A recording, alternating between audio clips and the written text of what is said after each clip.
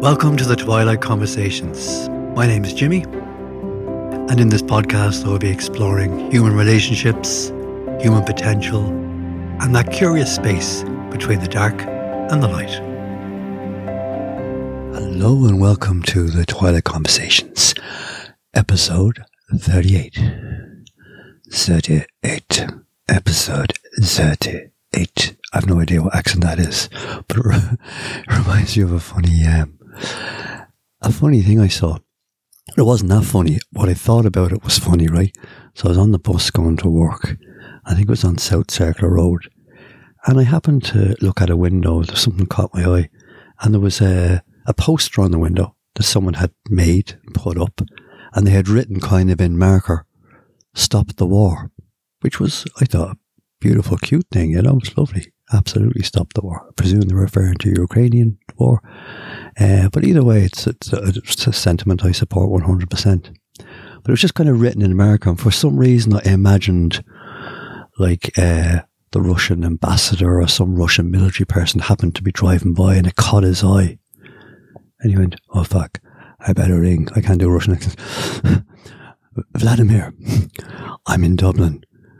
Stop the war." I'm going to have to see it. You know what I mean? You know the idea that someone will see that and there'll be a chain effect and they'll stop the war based on this. And Putin will kind of go, "Oh, in Dublin on it, in marker on a window. Okay, I'll start making the calls now. Retreat.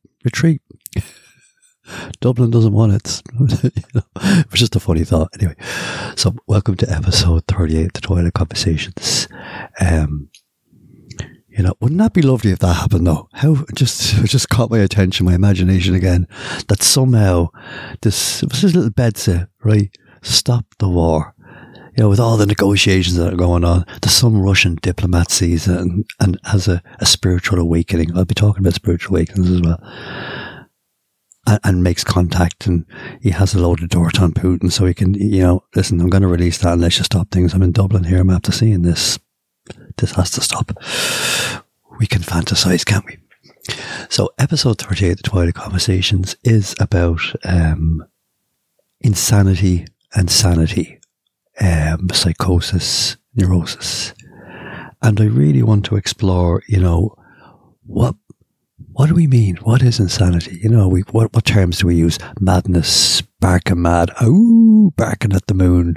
Your man's fucking barking. I love being described as barking. It's kind of a compliment, isn't it?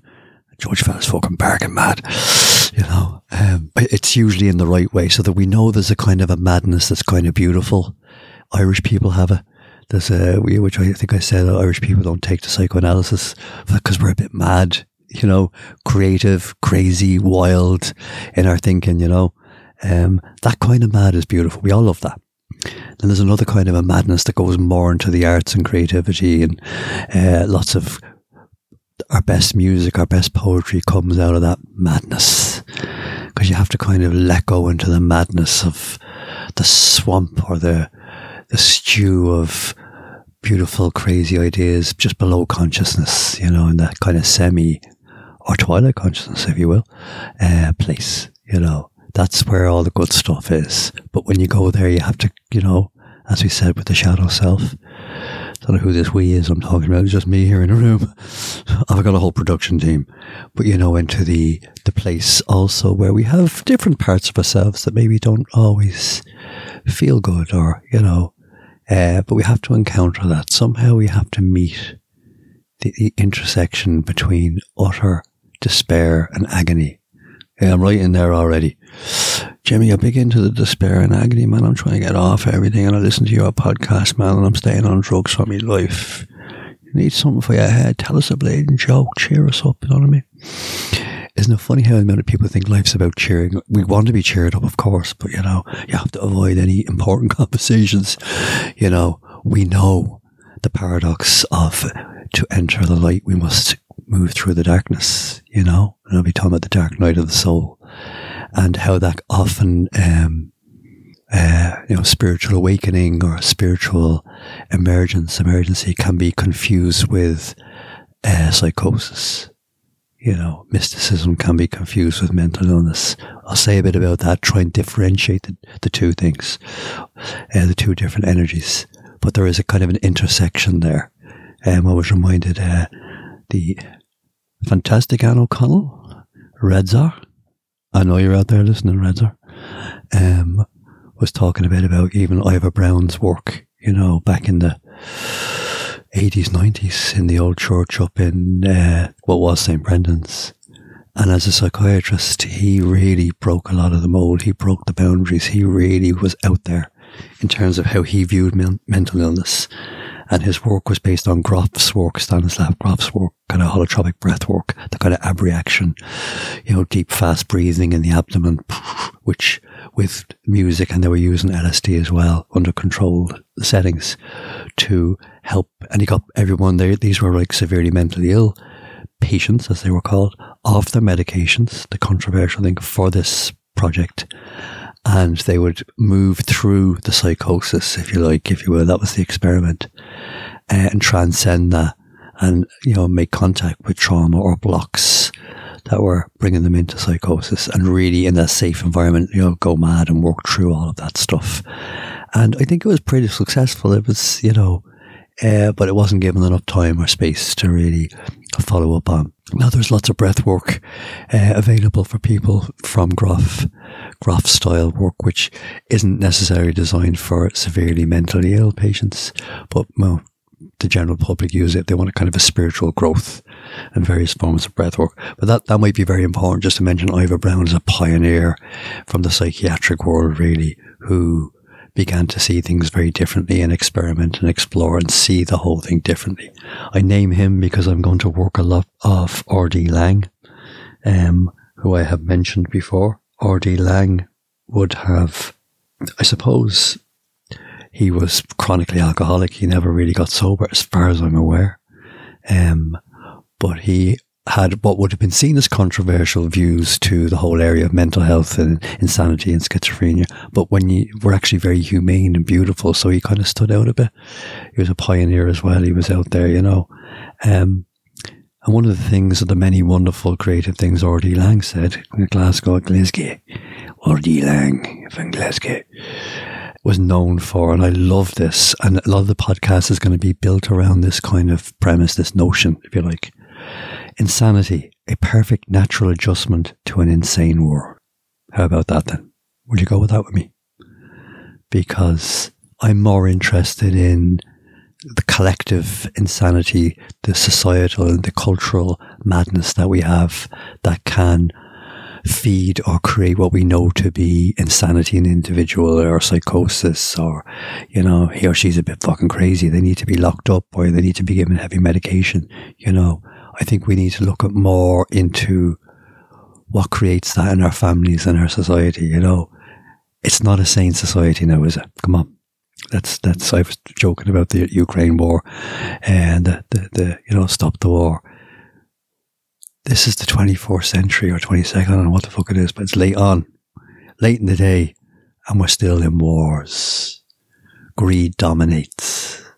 Unkindness, selfishness, ignorance.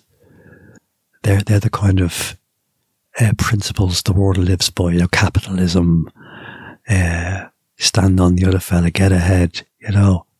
I think it was Groff was citing a kind of a contrast to kind of the Freudian view of mental health, you know, because I'm interested in what is sanity. We kind of, I'll talk a bit about psychosis and all that type of stuff, right? But what do we define as well? I was speaking about this in the last podcast.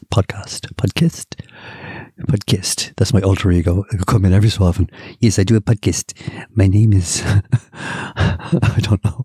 Anyway, do you know what I mean? I can go off, so I have to be very careful. I can go off God knows where. What's the model for wellness? And I don't think there is one. I mean, there's lots of, we all have ideas about it. There's lots documented about what, you know, abnormalities of the brain is, what abnormal thinking is, abnormal psychology, psychosis, yada, yada, yada, right? There's a lot, but there's not an alternative offered. So this is the way to live, a program of living, which is why I like to say the 12-step programs have a program for living that is geared towards absolute sanity, to wholeness. So I love the term wholeness for sanity. and insanity is this disintegrated, sense of mind that it's not whole, it's in different pieces because there's too much pain. And if you think about it, well, that's the difference, isn't it? Because I can be barking fucking mad, as any of you that know me will know, but I know I am. And that's the difference. That's probably why I'm not locked up in a mental institution. Because there's a part of me, a very strong part, that kind of knows when I'm having thoughts and fantasies and funny, creative ideas, or if I'm quite irrational, I know that I'm irrational. So that's an important piece. I'll come back to the adult self who is aware of the thought process. When you move into insanity, you lose that adult sense of self and you think all the other stuff is real. There's more to it than that.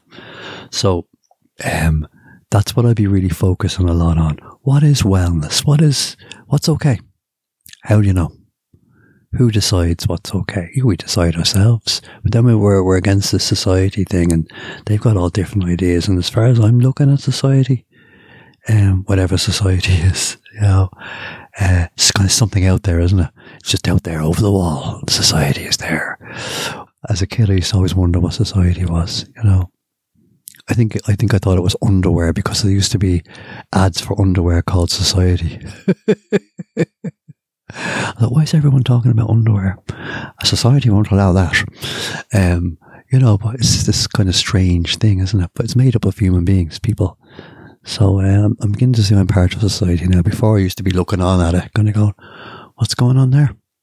But what is well? What is happy? So I'll say a lot more about that when I talk about spiritual awakening, spiritual emergency, or spiritual emergence. Slightly different, as opposed to psychosis, mental illness, mental breakdown. Hang on. That's an insanely gorgeous fucking mug, I have to tell you that now. I wonder what makes it so. Is it the mood? Was it the way I did the pot? I don't know. We'll never know. A lot of mysteries in life, aren't there? So, there will be musical references. Pink Floyd will definitely be cited due to their wonderful observation of the very thing I'm talking about, the insanity of society, they were always commenting or reflecting that back, and the way they did it, through beautiful music, really kind of thought-provoking, inspiring lyrics, but they seem to take on like an introject of that insanity into themselves. But they were really talking about the capitalist society, the kind of the cruelty, the unkindness, the duplicity, the kind of dishonesty that's all around, and how that it was so difficult to survive in that, how isolating that was. How do we communicate? Being out of touch, wanting to reach out, touch and be touched, all of that type of stuff. Floyd were just so amazing at that, where were you? Yeah. So, but what they did was they made it an introject. They made it, I'm insane, I'm mad, I've got to build a wall, hence the album The Wall. There's something wrong with me. I spoke before way back about I'm okay, you're okay. Those positions.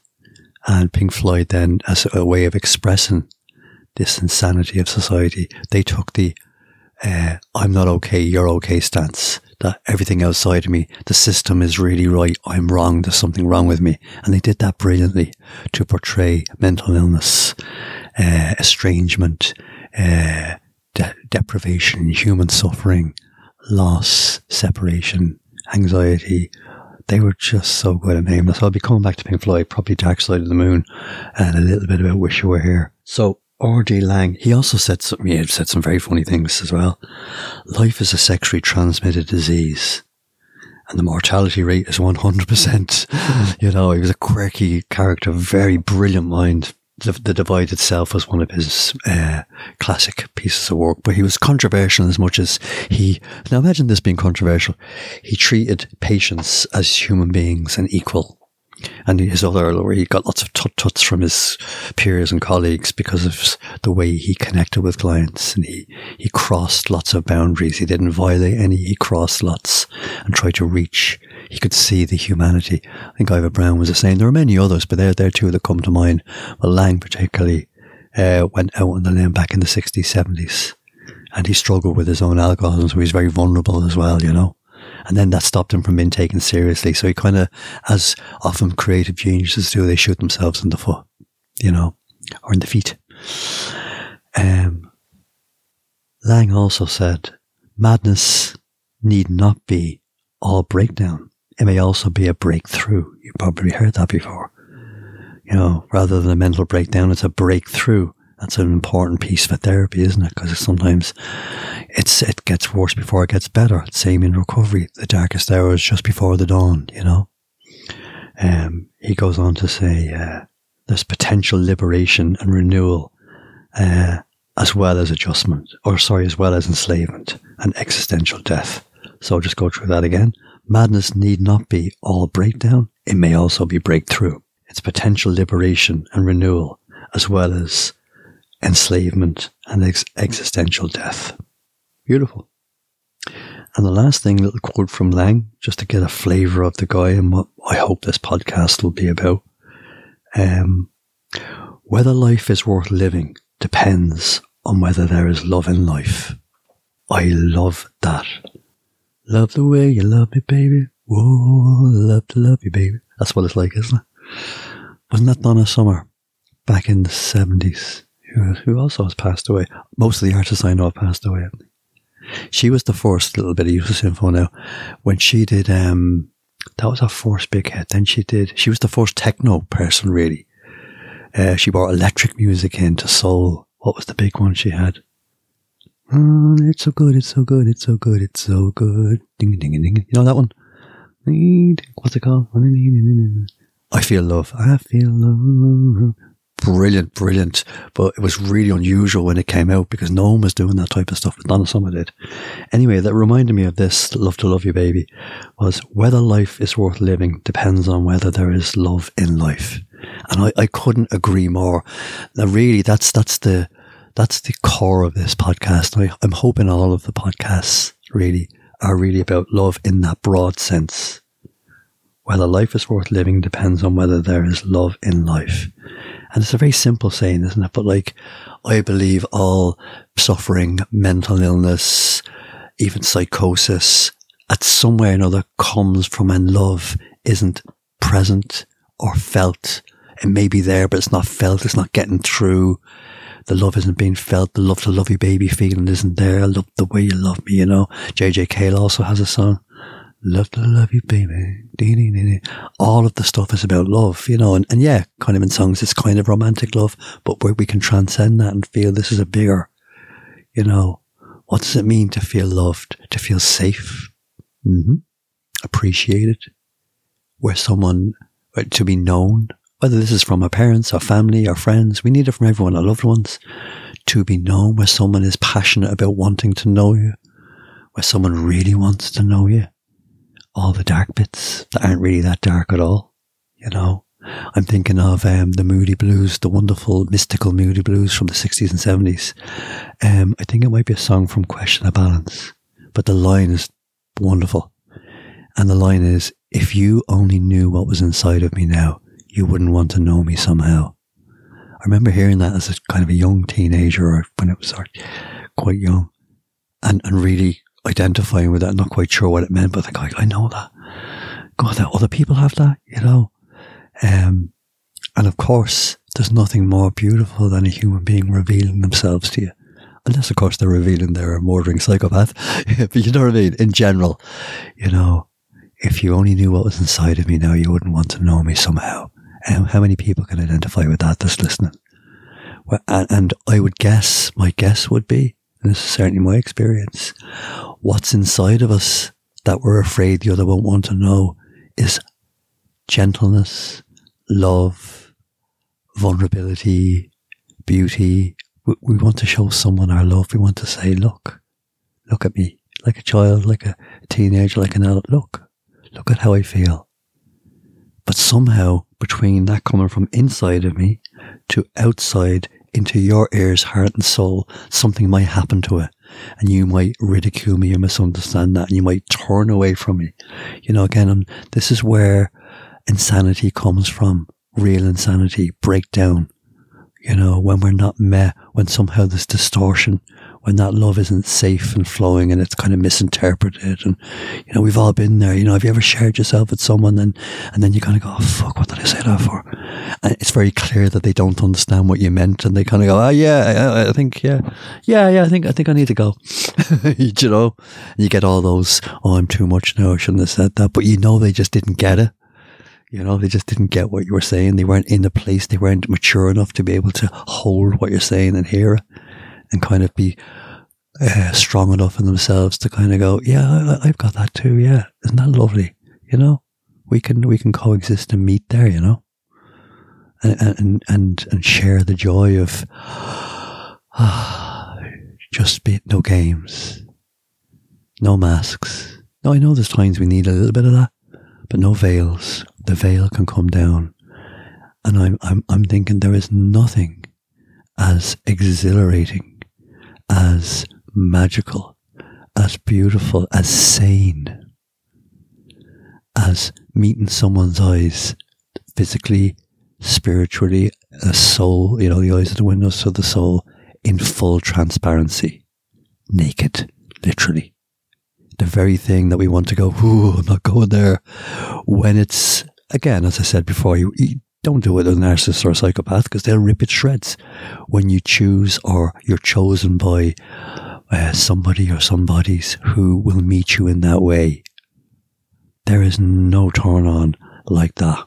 There is no space that you'll ever meet on this planet that will top that as a peak human experience. Wow. How about that? And that can be friends, maybe family members if you're lucky to have that with, you know, a sibling or a cousin or an auntie or uncle, whatever. Maybe loved ones if you're lucky, because many loved ones don't have that. Many people do love each other, but they're kind of tied up in knots and they don't kind of meet really in that space. You know, so I've got a peak human experience. So if you've encountered that in your life, you know, that's pretty rare because a lot of human beings don't have that, and that makes for loneliness and pain because we seek that. You know, we want to go back to, I think, or forward to, because it's the same thing because it comes around in a circle anyway, where we came from and where we're going. You know, that's an amazing place. So I'm identifying that as sanity. I'm identifying that as wellness, as health. Now, there might be various stages to be in that space because you need at least two human beings, and you need one to take the lead on that, to take the risk, or you'll go together on that, you know, because you're kind of going, will you? If I go, will you go? You know, ding, ding, ding, ding, and then you might. There's that familiarity where you kind of go, oh, he's where I'm at. Oh, I can open that door. I can breathe. I can be in the way. I think is it a biblical saying? You know. You must become like a child to enter the kingdom of God. Something like that. It's that. It's almost like you're going back to the vulnerability. You know, that transparency when you look into a baby's eyes and he or she is just there. They're not pretending. They don't have enough subtlety to kind of, you know, play any games or cover. They're just there. Well, imagine that as an adult. Pretty fucking impressive, huh? I think so. Anyway, but that's my model of sanity, or part of my model of sanity. Okay. Let's get into some of the clinical stuff. All right, there's lots of different terms. You know, it's said mad, crazy, then they're used in different ways and it depends on the tone. Because sometimes you can be called crazy, depending on the energy. It's like it's a compliment. You crazy fuck, you know. Depends on how someone says something, doesn't it? It can be very pejorative. You're mad. Or, you're mad, and I want more of you, you know? So we use those terms, we throw them around, but let's go with the clinical terms like psychosis, psychotic, and I think it's psyche is the mind, is the soul. What does osis mean? I don't know. Psychosis, neurosis, it's a way of being. The DSM, the diagnostic, there's that other person coming out there, who says that? The diagnostic manual says, the DSM-5, I think it might be, or whatever number it is, because they come out and they renew them, you know. This is the kind of medical journal, you know, and psychiatry will look to this as well. Diagnostic something manual, I forget what the S stands for. they talk about psychosis being like a cluster of, or it needs to have quite a few different things going on. Delusions, okay, disruption or dysregular speech patterns, paranoia, hallucinations might be there, dysregulated kind of movement, motor movement, catatonic, like, you know, that kind of like completely still look someone's in. You know, and a lot of the medications can create this as well, but they can be there as well, that kind of just still look, or someone's very over agitated. The motor movements are affected. You can kind of feel it from someone, you know. Now, those things can be there temporarily with people. Delusions can be an addiction, as we know. They can be drug-induced, alcohol-induced. But once the alcohol and drugs are out of the system and the person's in some kind of recovery program, any of that psychotic behaviour passes, it's gone. Unless the person has other issues as well, which can happen.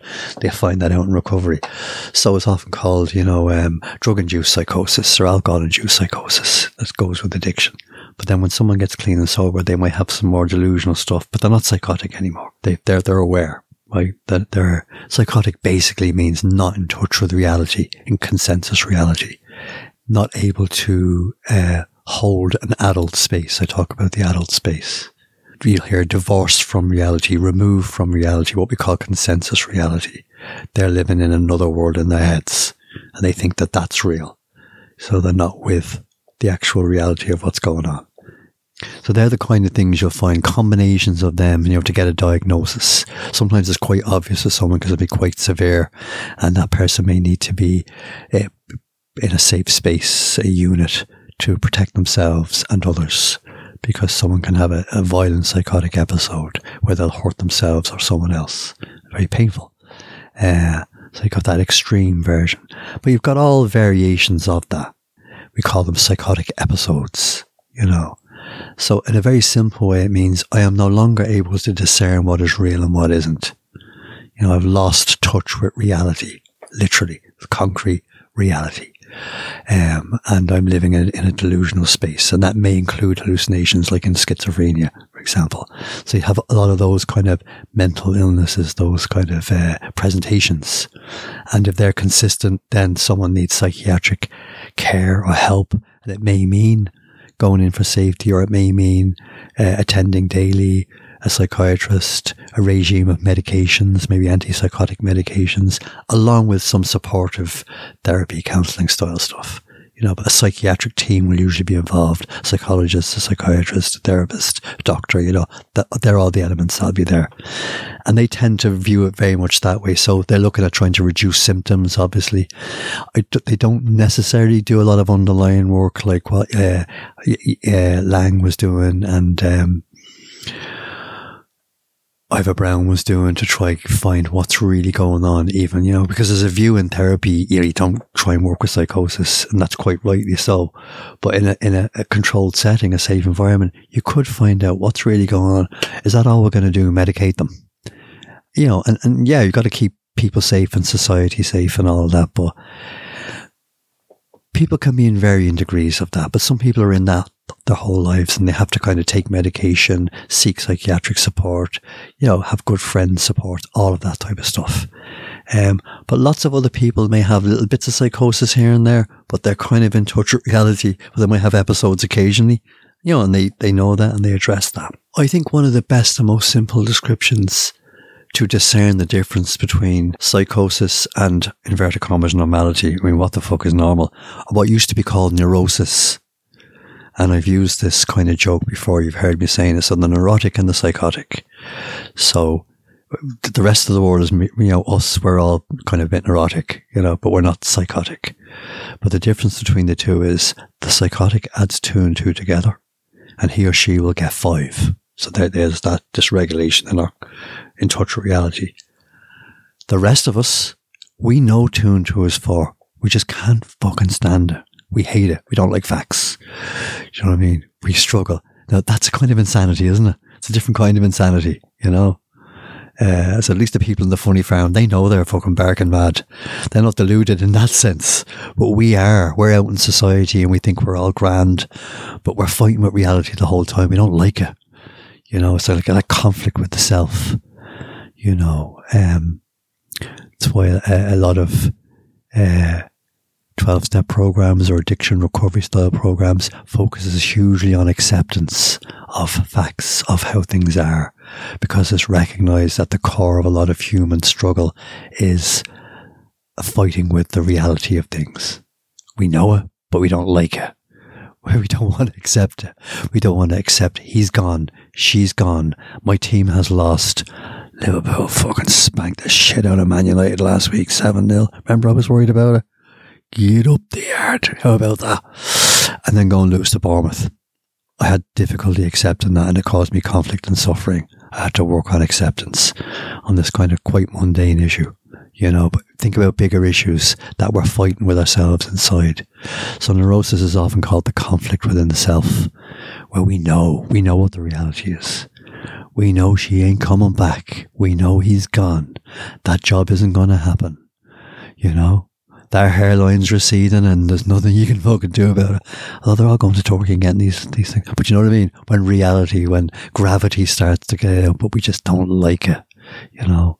So then we can recognize our difficulties, our problems don't come from the world, really. They come from us not accepting the world.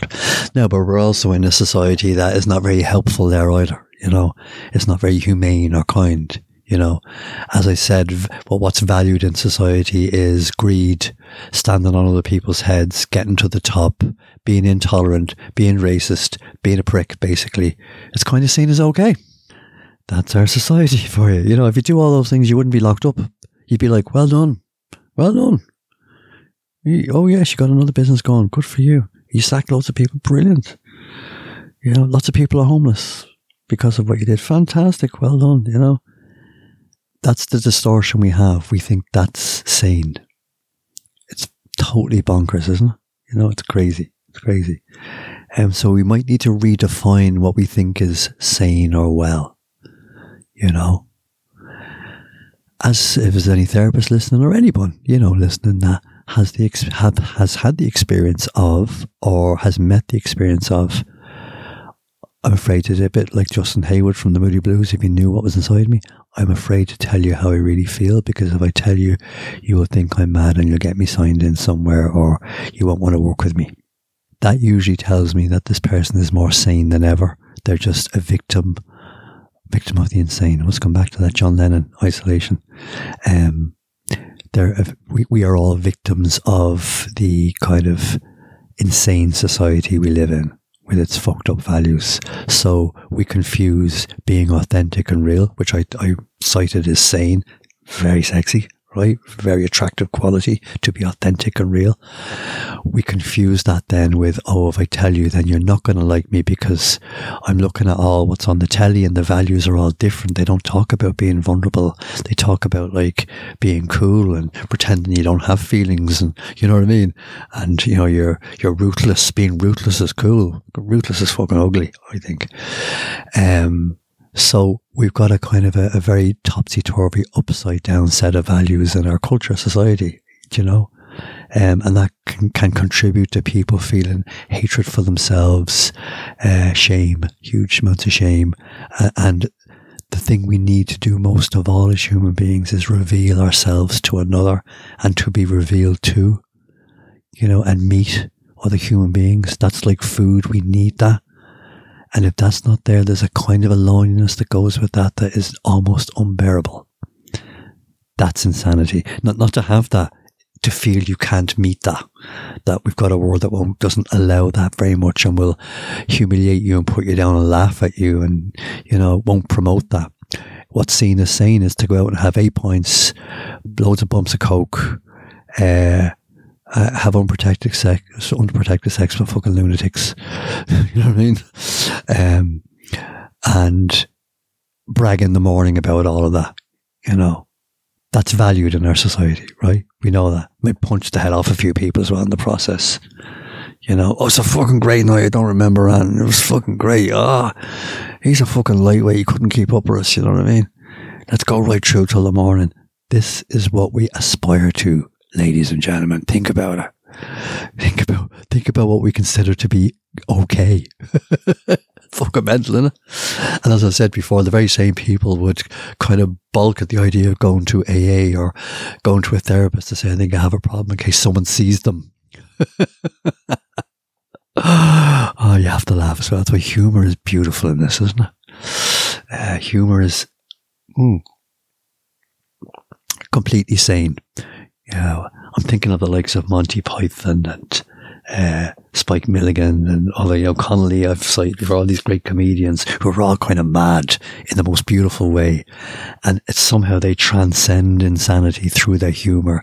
They highlight the madness in society through their humour. They're making those observations, and Monty Python were completely surreal and zany, there's those crazy other, and I'm even talking about before their life of Brian, you've been a very naughty boy, he's not going out. Oh, please let him out. No, go away. Right? All that madness they did. But even before then, when Monty Python began, they had all these bizarre sketches, but I knew what they were doing. And not only I knew, but they were really like, I suppose, really exposing the insanity of society through these insane sketches. Do you know that paradox? They knew it was all bullshit, you know what I mean, out there in the world.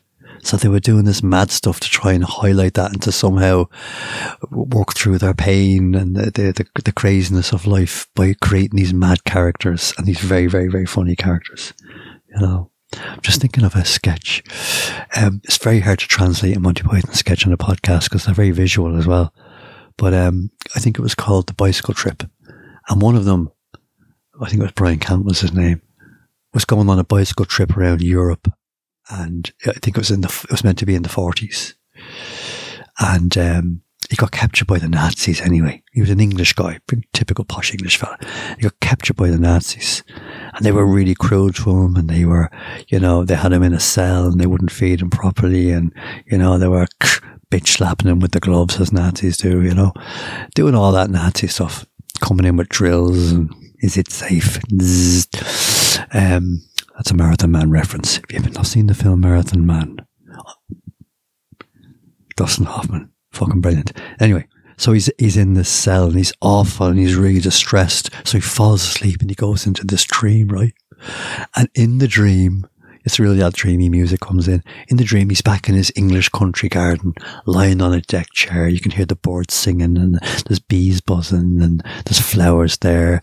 And his mum comes out with a tray for him with some tea on it and a jug with the milk. And she says, "Hey, love." And he looks up and he says, "Oh, Mum, it was all a dream." And she says, this is real Monty Python, "No, love, this is the dream. You're still in the cell." I just thought that was fucking brilliant. That, the play around, the flipping around the madness of things, Why do they always do it? That's a real Monty Python voice. Everyone, they all have that kind of, have you been shopping? No, I've been shopping. That high-pitched voice like what Brian's mum had. All the way through, they did those voices, Very, very funny. And they were always like men in drag, but you knew they were men. You know what I mean? They just didn't put any makeup around. They just had these fucking weird wigs on.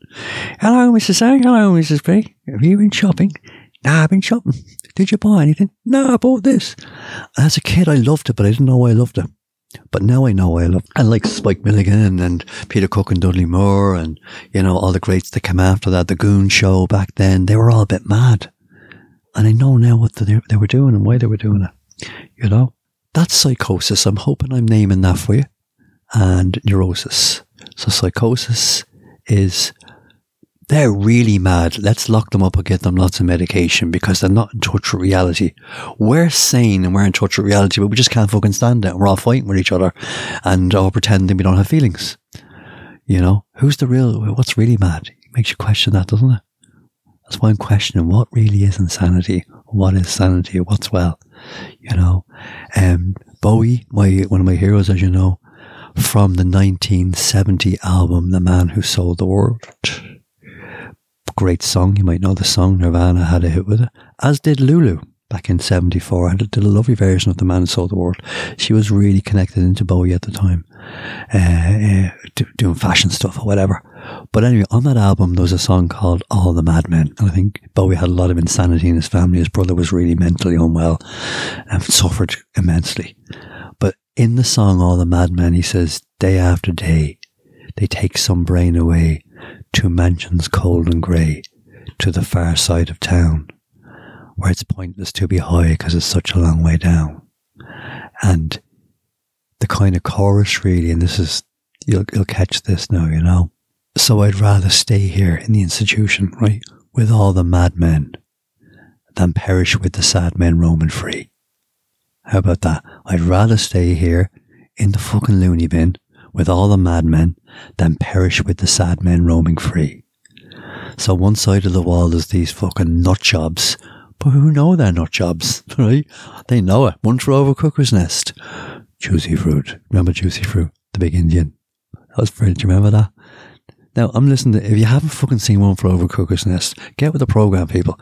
That's a film you have to see if you're interested in this type of stuff and life and the universe and everything. The big Native American, right? He was about 6'5", huge hunk of a man, right? And all through it, and you know it's Jack Nicholson's the main guy in it, and he's a kind of a quirky, charismatic, fucking nutjob character in it. All through it, the big chief they call him, doesn't speak. So they all think he's either hearing impaired or he just doesn't speak. And he's always there sweeping, you know. Huge mountain of a man. And all through the film, they relate to him and all that, you know, he doesn't speak. But they're getting taken down for shock treatment. And Jack Nicholson's character, McMurphy I think was his name, is sitting beside the chief. And they're kind of sitting there in silence. And Jack Nicholson takes out some Juicy Fruit chewing gum. And he takes one and he offers the chief one, right? Now bearing in mind, for about an hour in the film, the chief hasn't said a word. And the chief says, Juicy Fruit. That's all he said.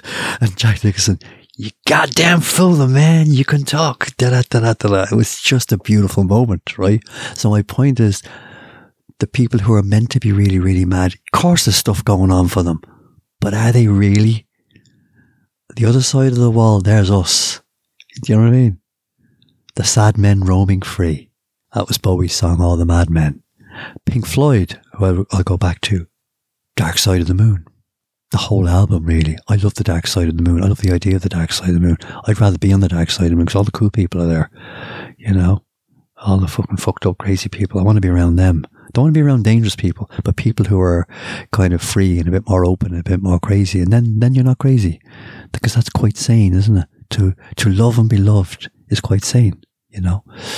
And Pink Floyd, through the whole album, talk about estrangement and separation and agony and angst and pain and disconnection and the desire for connection, but a cruel society that won't nurture that, you know, and how we miscommunicate and all that type of stuff. But anyway, in the track Brain Damage, which is, or Eclipses at the end, it's at the near the very end anyway, you lock the door, you throw away the key, there's someone in my head, but it's not me. They give these great descriptions of the turmoil inside the mind that's going mad because they're in pain, right? And when the cloud bursts thunder in your ear, you shout and no one seems to hear. And when the band you're in starts playing different tunes, I'll see you on the dark side of the moon. That's just a couple of excerpts of it. It's just wonderful. They get it. They totally get it, right? And the Wish You Were Here album, which was a couple of years after that, it was kind of dedicated to the late great Syd Barrett, who was with Pink Floyd but died sadly too young. But he went into a psychotic place. He was just this creative genius, like they just unbelievable. And he went, anyway, some say it was acid related or whatever. He got into a very deeply dark psychotic place and he was unable to be in the band anymore and they had to just kind of let him go. It was really sad, right? Guy was brilliant. It was back in the late 60s, early 70s, I think this would have happened. Early 70s. And they lost him. And there was no communication for years, and he was in and out of mental institutions, this genius. And Pink Floyd went on to become a wonderful, brilliant band anyway.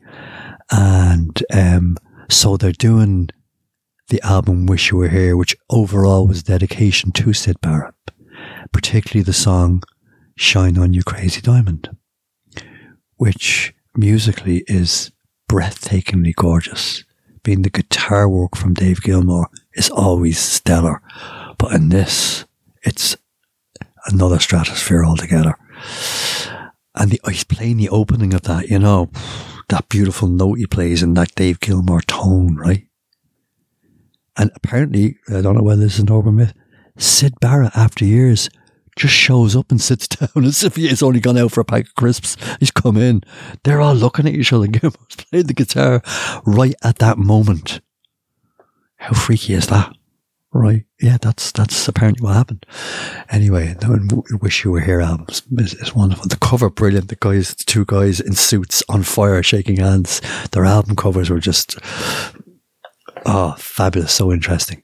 And I know a lot of people love Pink Floyd, but they reference that all the time, you know, what was really saying, you know. So I'm going to talk a little bit about Dark Night of the Soul. It's a term that was used. I think it was St. John of the Cross or someone coined that phrase. It's a kind of a mystical term. And other versions, we all know that, it's when we're in a very deep, suffering, dark place, and it kind of can go on for quite a while. And it can be, again, mistaken. If we talk to the wrong people, we'll end up getting heavy medication that we may not need, right? At that time. It's like that joke where the mystic is great friends with the psychotic. They hang out together because there's a crossover, there's a similarity. I'll say a little bit more in a minute about the difference, how you know the difference, right? And anyway, the psychotic is walking down the road, you know, and he sees a bit of a kerfuffle going on, a bit of a kerfuffle, you know, and he sees his friend, the mystic, getting handcuffed and taken out in a straitjacket into an ambulance, you know, carted off to the funny farm. And they lock eyes, and he says, "What's going on?" And the mystic in handcuffs, just in the straitjacket, just come man. He says to him, "How did you escape this?" He says, "I spoke to the right people." Think about it. You got to speak to the right people. Choose who you share your soul with. You know, even well-intentioned people could have you fucking sectioned in no time. There's certain psychiatrists I wouldn't talk to. I'd be locked up in a heartbeat. I'm telling you. But, because they may not agree with my definition of sanity. So, the dark night of the soul, and another term I want to express with you is what we call spiritual awakening. Now, people in recovery in the 12-step programs are familiar with that phrase. It's in step 12. It says, having had a spiritual awakening as a result of these steps, we carry this message to others or the suffering addict and practice these principles in all our affairs. I guess a well-known saying. It used to be called a spiritual experience, but they changed it to awakening, right? And that's really, really important. And the spiritual awakening, you know, isn't always like, la, la, la, la, la, shaft of light through the window, looking up wistfully. I see the light now. My soul is free. It can be, but more often than not, you're sitting in a cell or a funny farm or lying in your own vomit or your own feces or you're in a dark place. It fucking hurts. Spiritual awakenings can hurt. We've got to go through the ringer a bit to get that bit of freedom to realise, I think I might need to change. I think they were right. Hello? Anyone there? I've changed my mind. I think I like you. I think I'd like some help. Do you know what I mean? But spiritual awakenings can be painful because we're recognizing that kind of neurosis, I said, where we know reality. We know maybe we've lost our friends and our family. We know maybe our behavior hasn't been top drawer at all, and we feel really bad about it, but now we're willing to accept that. We were fighting with everything inside of ourselves, you know, that insanity. And we're recognizing, I need to change. Now, let me qualify something here. I need to change behaviors and ways of thinking, but I don't need to change who I really am. The problem is I'm not being who I really am. So I like the saying, I need to change into who I really am, right? And that's so I need to drop some stuff to do that. Ways of being and habits or false beliefs I have or resistances and all that kind of stuff and fears. And that can be very painful. That's a spiritual awakening when we realize, fuck it, I need to change. When we kind of go, okay, help, surrender is another term that's used. Letting go. So a spiritual awakening is when we realize there is another path. You don't have to be religious. You don't have to be in recovery. We can all have variations of the spiritual awakening where we kind of go, and then, it is painful, but then the light does come in. Oh yeah, Duff man. Then it does start to feel lighter. And then your inner lens starts to change because you're seeing through the eyes of love. And it's like, oh, people you didn't normally like, you're kind of going, they're okay, really. You begin to recognize other people suffering. Their behavior isn't okay. That's what I recognize. You're a human being also. You're suffering too. Lots of that stuff happens. Forgiveness comes in. Tolerance, change of attitude, a desire to reach out to others, a desire to be of use in the world somehow, a desire to continue to love at deep levels and find more fruitful and creative ways to be, to find out who you really are, who you were meant to be, all that lovely stuff. Those kind of moments of insight, light bulb moments, if you like, aha moments. Beautiful, beautiful. That's your spiritual awakening. And you can have several of them. I've had lots of them, and lots of painful ones. I've had a painful one relatively recently, but a beautiful thing came out of it. But they can hurt like hell because you collide with reality and kind of go, oh, something I need to dig, not dig deeper. I'm not mad about the digging. I need to open up to something more deeply in myself. I need to pivot and adjust. Okay, where are we? And we're constantly doing that. I think we can have lots of small little awakenings. You can have little awakenings daily. We might have those real big ones that are very dramatic. But I think every day is a spiritual awakening now, if you like. Okay, that's your spiritual awakening. Everyone's aware of that. And again, spiritual is a broad term. Another word is transpersonal. It means just beyond the person, including me and you and something else. So like that, higher power is another term that might be used. But spiritus means the breath of life. It's Latin, spiritus. So, I think you're kind of familiar with that. I'm sure you've all had them. You mightn't call them that. It doesn't matter what you call them, but it feels a bit better.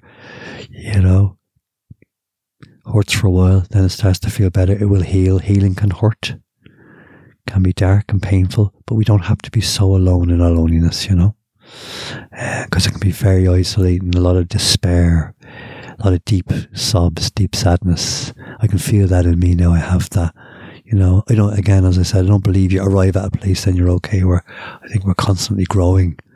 I can feel some deep pain in me from past hurts that I've probably caused myself to some degree, shames, or the way I've shamed myself maybe, and I've had to apologize to myself and said, you know what, Jamie, I'm really sorry. I put you through that. I'm sorry I kind of sold you short there a few times, and I'm sorry I allowed you to be humiliated. And I had to make okay with that, because there's no point in rubbing salt in the wounds, as I said, by kind of realizing that you've humiliated yourself, and then you humiliate yourself because you did. Kind of defeats the purpose, doesn't it? So their spiritual awakenings continue, being open to seeing, to hearing. It's like you hear things differently, you see things differently, And again, it can come through the music, as I've said, When you stop fighting with reality, stop fighting with the facts, you know what I mean? It is as it is. And if you can welcome that and breathe into that and actually want the very thing that you resist, because it's there anyway. So that's insanity. What's the definition of insanity? Same behavior, expecting a different result. So I keep doing the same thing and wondering why I'm fucked up and hurt. I need to change that. Change the record. Change the tape. And then, a bit of therapy can help with that. Good friends can help. Support meetings, whatever you need to use. Reading, listening to music, listening to this stuff, me, other people, whatever. Whatever gets you through the night is a line that I say a lot. So that's the dark night, the soul, spiritual awakening. And I talked about spiritual emergence. It's kind of a similar thing. So emergence is a lovely word. It's a kind of a feeling of something coming slowly into being. It's emerging. It's just around the corner. It's just over the hill. It's just come. You can feel it in yourself. So it's a bit like it's a slower version of the awakening. It's an emergence. You feel something's changing in you. You know, you're having deeper dreams, maybe. You're in touch with more deeper pain, but it's okay. There's an acceptance coming in. There's a desire to reach out and love and be loved, to have that transparency, as I spoke about. You're not so afraid of someone rejecting you. You know, no, I still don't like it, but I'm not afraid of it. I'm not going to let fear stop me anymore. You know, and if it turns out that the other or others in the situation kind of go, I kind of love Jimmy, he was kind of cool, but now I'm not sure, you know, whatever. That's about them, not about me. I don't mind that. We can all coexist there. I'm not going to compromise that. Of course I'll compromise. I'm not going to compromise my soul, my essence, because it might make you a bit uncomfortable, or maybe in touch with your own vulnerability or whatever. You know, that's not going to work for anyone, is it? You know, I don't want to harm you. And if I can change my behavior if it causes you suffering, of course I will. But I'm not going to change who I am, what naturally moves through me. And I would never want that for you. That's sanity. So that's a spiritual emergence. It's a lovely term, isn't it? It's a lovely, you know, it can feel a little bit frightening though, because it's almost like the tectonic plates of the, it's a real Anne O'Connell term. She uses that quite a lot. Shift in your soul, in your psyche, and it can feel a bit destabilizing because something deeply is moving through you. There's a transformation happening, and transformation means there's a lot of change, and that can feel quite scary. That's why we go back to old. But if you have a kind of a center, we talk about being centered, and right down through you from your, I suppose your crown chakra, right into your third eye, down into your throat chakra, heart, solar plexus, sacral chakra below, and base chakra. If you're right down in your feet and you're earthed, then, you know, those movements inside you can be sustained. It's okay. And your breath will help with that. You'll hear me saying that a lot. It's okay. This too shall pass. And it steadies. And then when it steadies, it's pretty fucking cool. And then you feel stronger and all of that, you know, and then you repeat, rinse and repeat, as they say. And it's less dramatic because you're not as afraid the second time.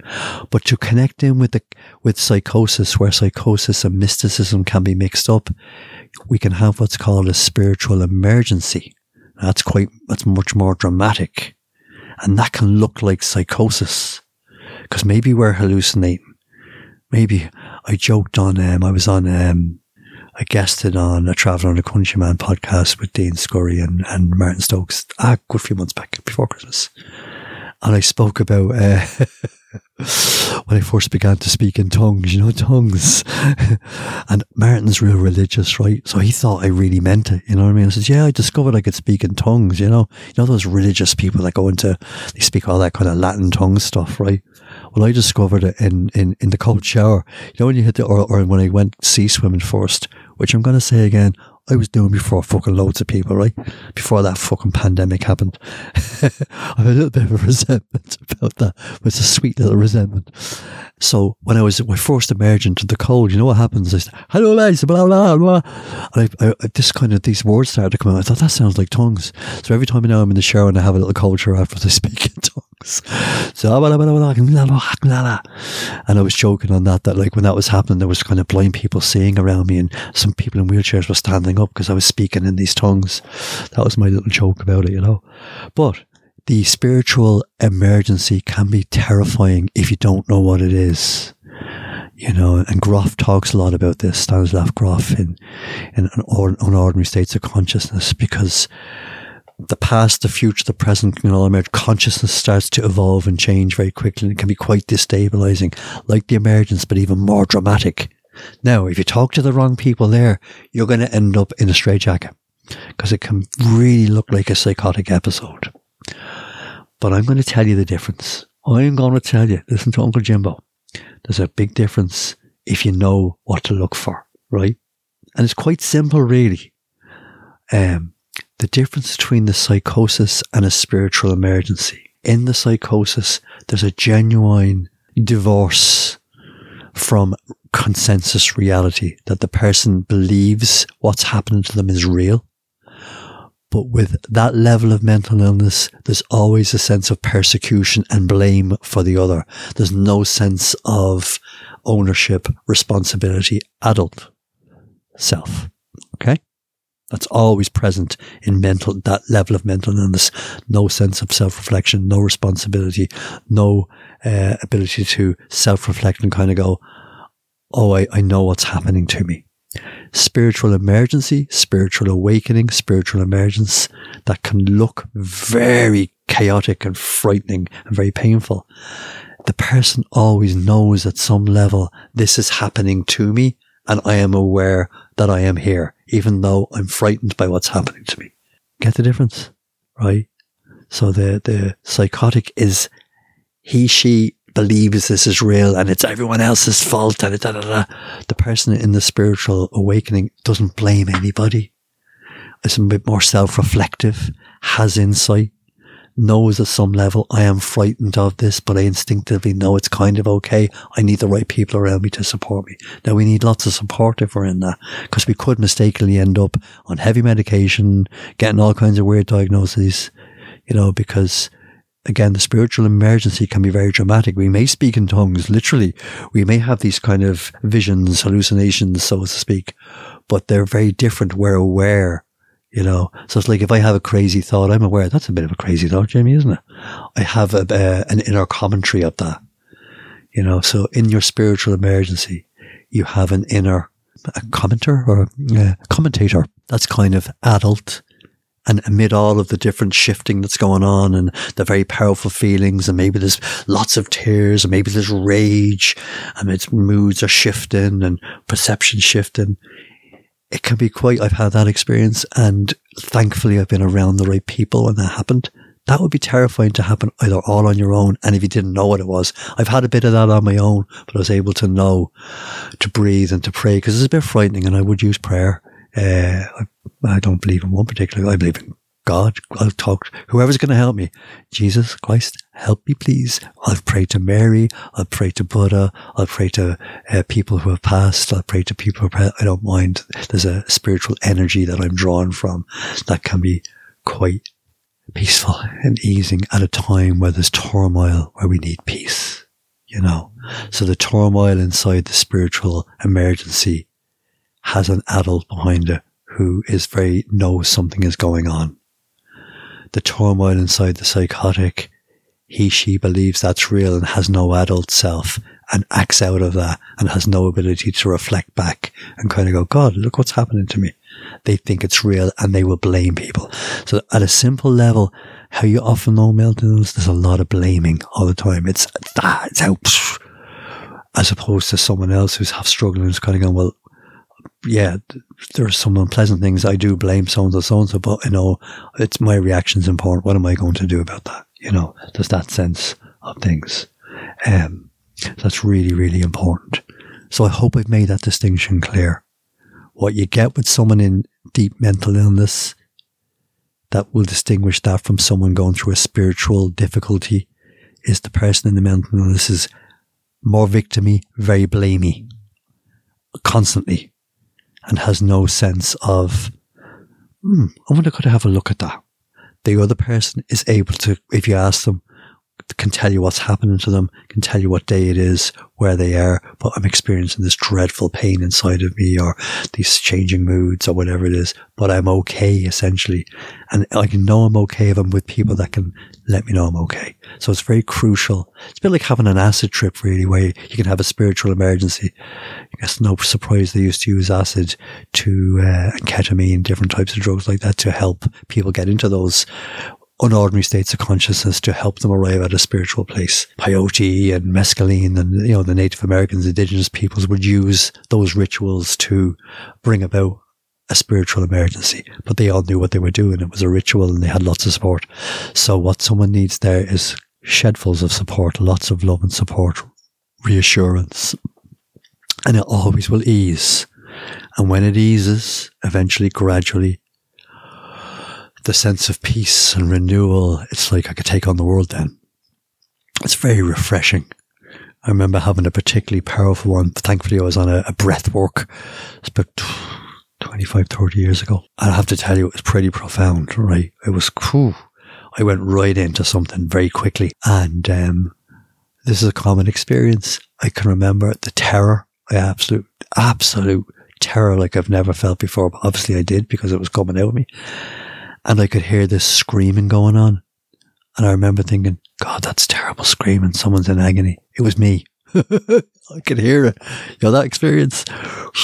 And then I went into the darkest of dark places. And I think I'm going mad. This is terrible. I'm not going to be terrifying. A little bit birth stuff and infant stuff and, just all that type of stuff. But anyway, with a lot of help and support, there was a lot of catharsis and release and dance and movement as well came into it. And abreaction and shaking. And so I was probably about 30 then. So there's about 30 years of unresolved, unfelt pain, isolation, shame, really bottled up in there, and the breath work is a very, cathartic way to release that. Now, I don't believe they're good enough on their own. You need to do lots more stuff, because you can get a bit addicted to the catharsis, the release. That's good.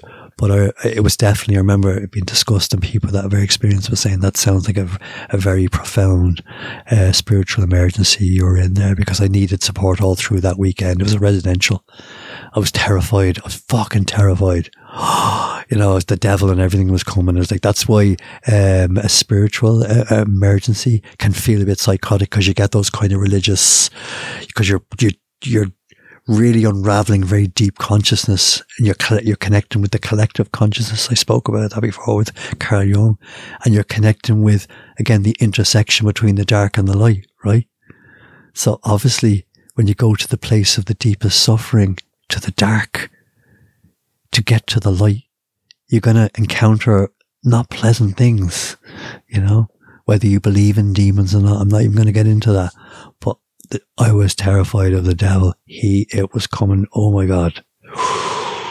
And I prayed and prayed like I never prayed before. Fucking petrified. I had to have someone with me the whole time, but I knew what was happening. It was there was also an ease as well, because I understood this was the process. But, the visions I had were of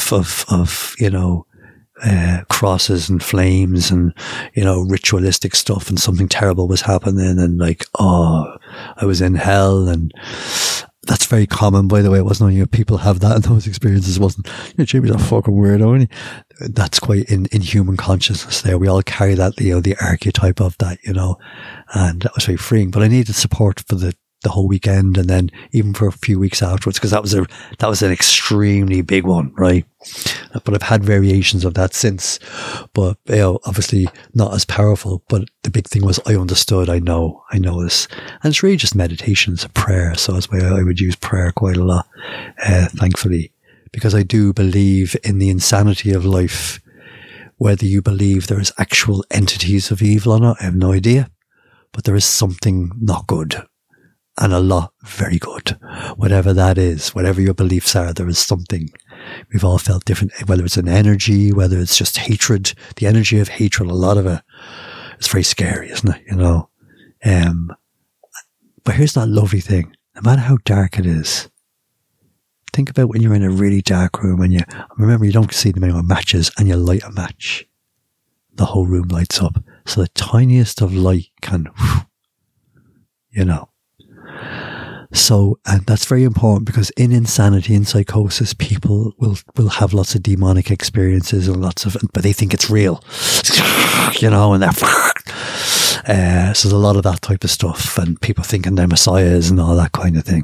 That's why you get that crossover in mysticism and in spiritual emergence, and they can look similar. So I said, if the wrong people came along to one of those workshops, everyone would be fucking in straitjackets. But there's a huge difference, and I hope I've highlighted the difference for you in that. Okay. And that view wouldn't be seen by traditional psychiatry. Now, if I was explaining that to a psychiatrist that wasn't clued into that type of stuff, he or she would be writing the prescription as we speak, making phone calls. Yeah, get that bed ready for him. Hey, you've been under a lot of stress lately, Mr. Judge. So it is really important who you talk to and who you surround yourself with in general. Okay, I think I might be moving closer to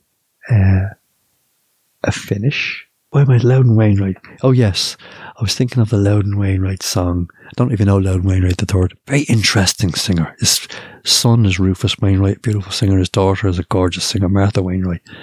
I certainly recommend them. But Loudon Wainwright's kind of angry, cynical, but very, very clever songwriter. You know, yeah, a bit acerbic, but you know, but there was something appealing about it. I was listening to him this morning actually.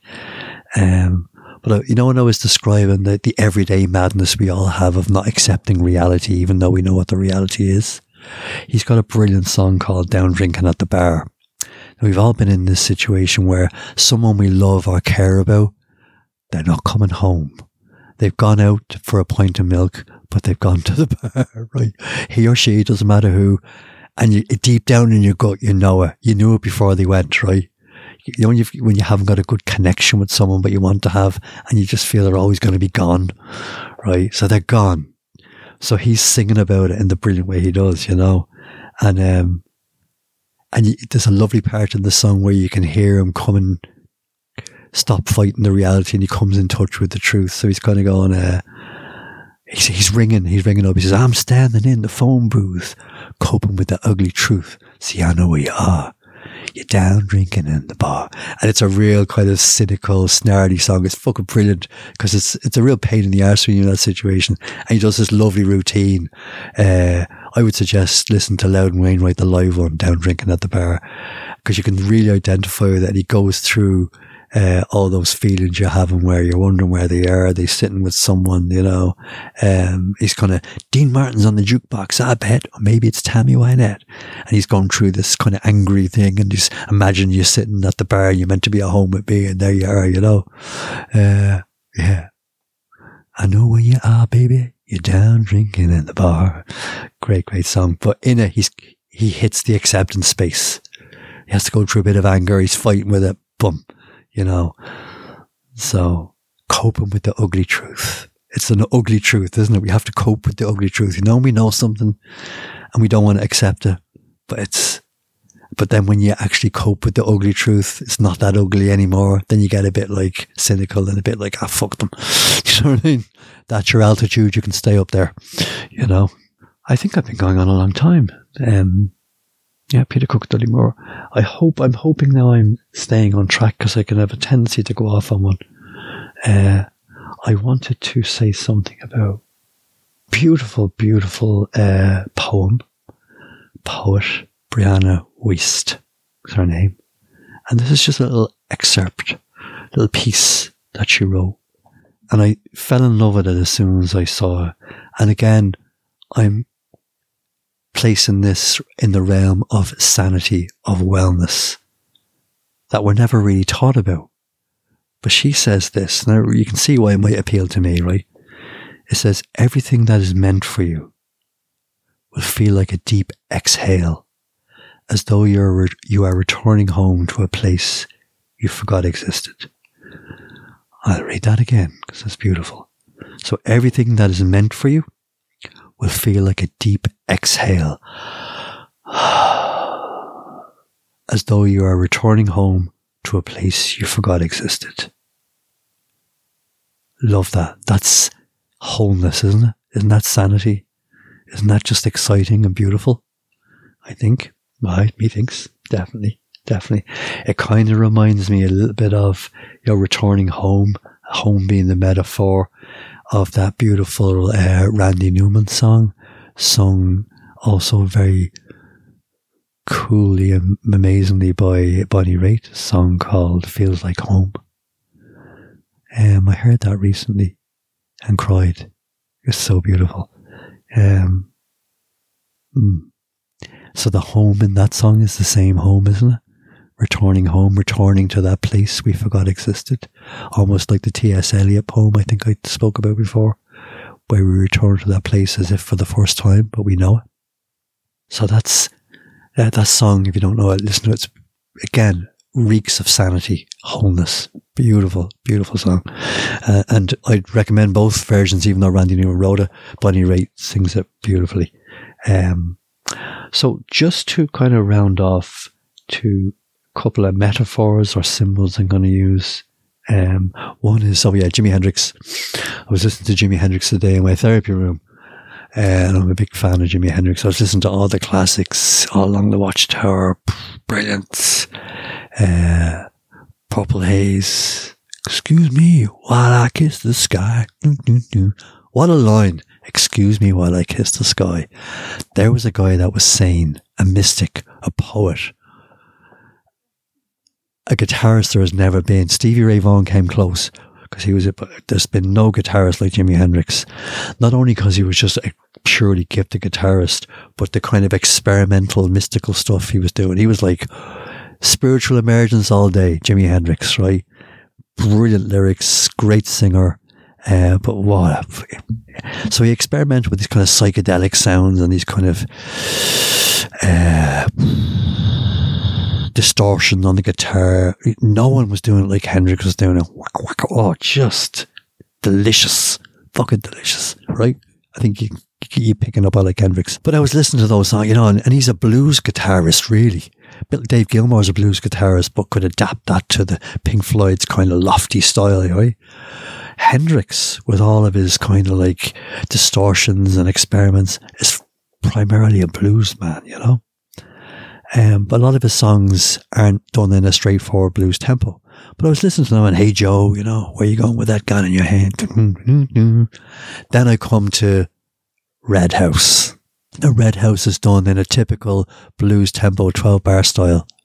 Very simple, but sizzlingly hot guitar work. But it's a very simple, that kind of way. But what I love about Red House is very simple. And you'll see the kind of symbols or the metaphors I'm talking about. Again, this is into wholeness and sanity, but done in quite a cheeky way. So it's very, very blues lyrics. And blues lyrics aren't that deep. All of Hendrix's other lyrics are very poetic and deep, but the blues lyrics are more about the music, about being able to feel right into the place where we feel desperately sorry for ourselves. We can wallow in our pain, but heal it through these blues bars. Love it. I've gotten such healing from listening to blues music, Peter Green and Fleetwood Mac, all that stuff. So, and it's a real typical blues song. There's a red house over yonder, right? And that's where his baby lives, right? So the red house might be the metaphor for life, for living, who knows? And it might actually be his baby's house, right? But that's where she lives. He hasn't been there for a while, but he's going there, right? Boom, in the song. So off he goes. And then you hear him singing, wait a minute, something is wrong here. My key don't fit the door, right? So he can't get in. The key can't unlock. Again, symbolism. He can't get in, right? And this fucking ripping guitar work is going on beautifully in the background. Boom, this lovely blues rhythm. So he can't get in. And he says, I got a bad, bad feeling. Very blues song. My baby don't live here no more, right? Something wrong here. So he's in distress. Guitar's going on, right? And then he says, and this, I love this line. Then he pivots, kind of goes, hey, but I still got my guitar, right? Doesn't matter. And he goes into this great guitar riff. So that's the metaphor. I still have my soul. I still have me, even if my baby's gone. Yeah, I'm heartbroken, but my guitar, I still have my own talent. When someone leaves you, they don't take that with them. Right? So I've still got my guitar. So then it goes on. He's feeling a bit better and he's kind of soothing himself and he does this fucking scintillating riff, right? It's a real short song. I hope you listen to it after this if you don't know it, right? But my favorite line comes at the very end because it's kind of cheeky. And it just touches me deeply. Every time I hear it, it makes me smile and giggle all the way through. So he says, right, I'm going to go back over yonder, back over to those hills where I came from, back over to the hill, and then this line comes at the very end. And you know what? If my baby don't love me no more, I know her sister will. It's fucking gorgeous, isn't it? So what's that really saying? It might well be saying, the way the sister often has the eye on you, you know what I mean? She's giving you the looks, I know you're looking at me and I'm looking at you. So the sister's there, right? But the sister might be a metaphor for maybe there's someone else who will love you. Or maybe that's yourself. You know what I mean? Maybe that's your own inner strength. If my baby don't love me, I know a sister will. Someone's going to love you. Okay. Won't replace your baby, but that's heartbreaking. And but you'll still love yourself, you know. So like when he discovered he still has a guitar, now he's discovering, okay, this is a bad situation. I'm lonely. I'm lost. My baby's gone. But if she don't love me no more, I saw the way her sister was looking at me. I think I'm in there. How cool is that? You know what I mean? That we're going to be okay, basically, is what he's saying. Love will still be there. It's all right. It might be a bit dark for a while, but we'll come through it, you know? So on the theme of going home, I'm going to finish with the late, great Dory Previn, who had a strong history of being in and out of mental institutions since she was mistakenly psychotic, but I think she was more in spiritual emergency, and it was mistaken quite a lot, I think, at the time. And she was a songwriter, not everyone's cup of tea. As I said before, she makes Leonard Cohen look like Happy Hour. She's very dark. She speaks about right into the pain, right into the psyche. She's there, right?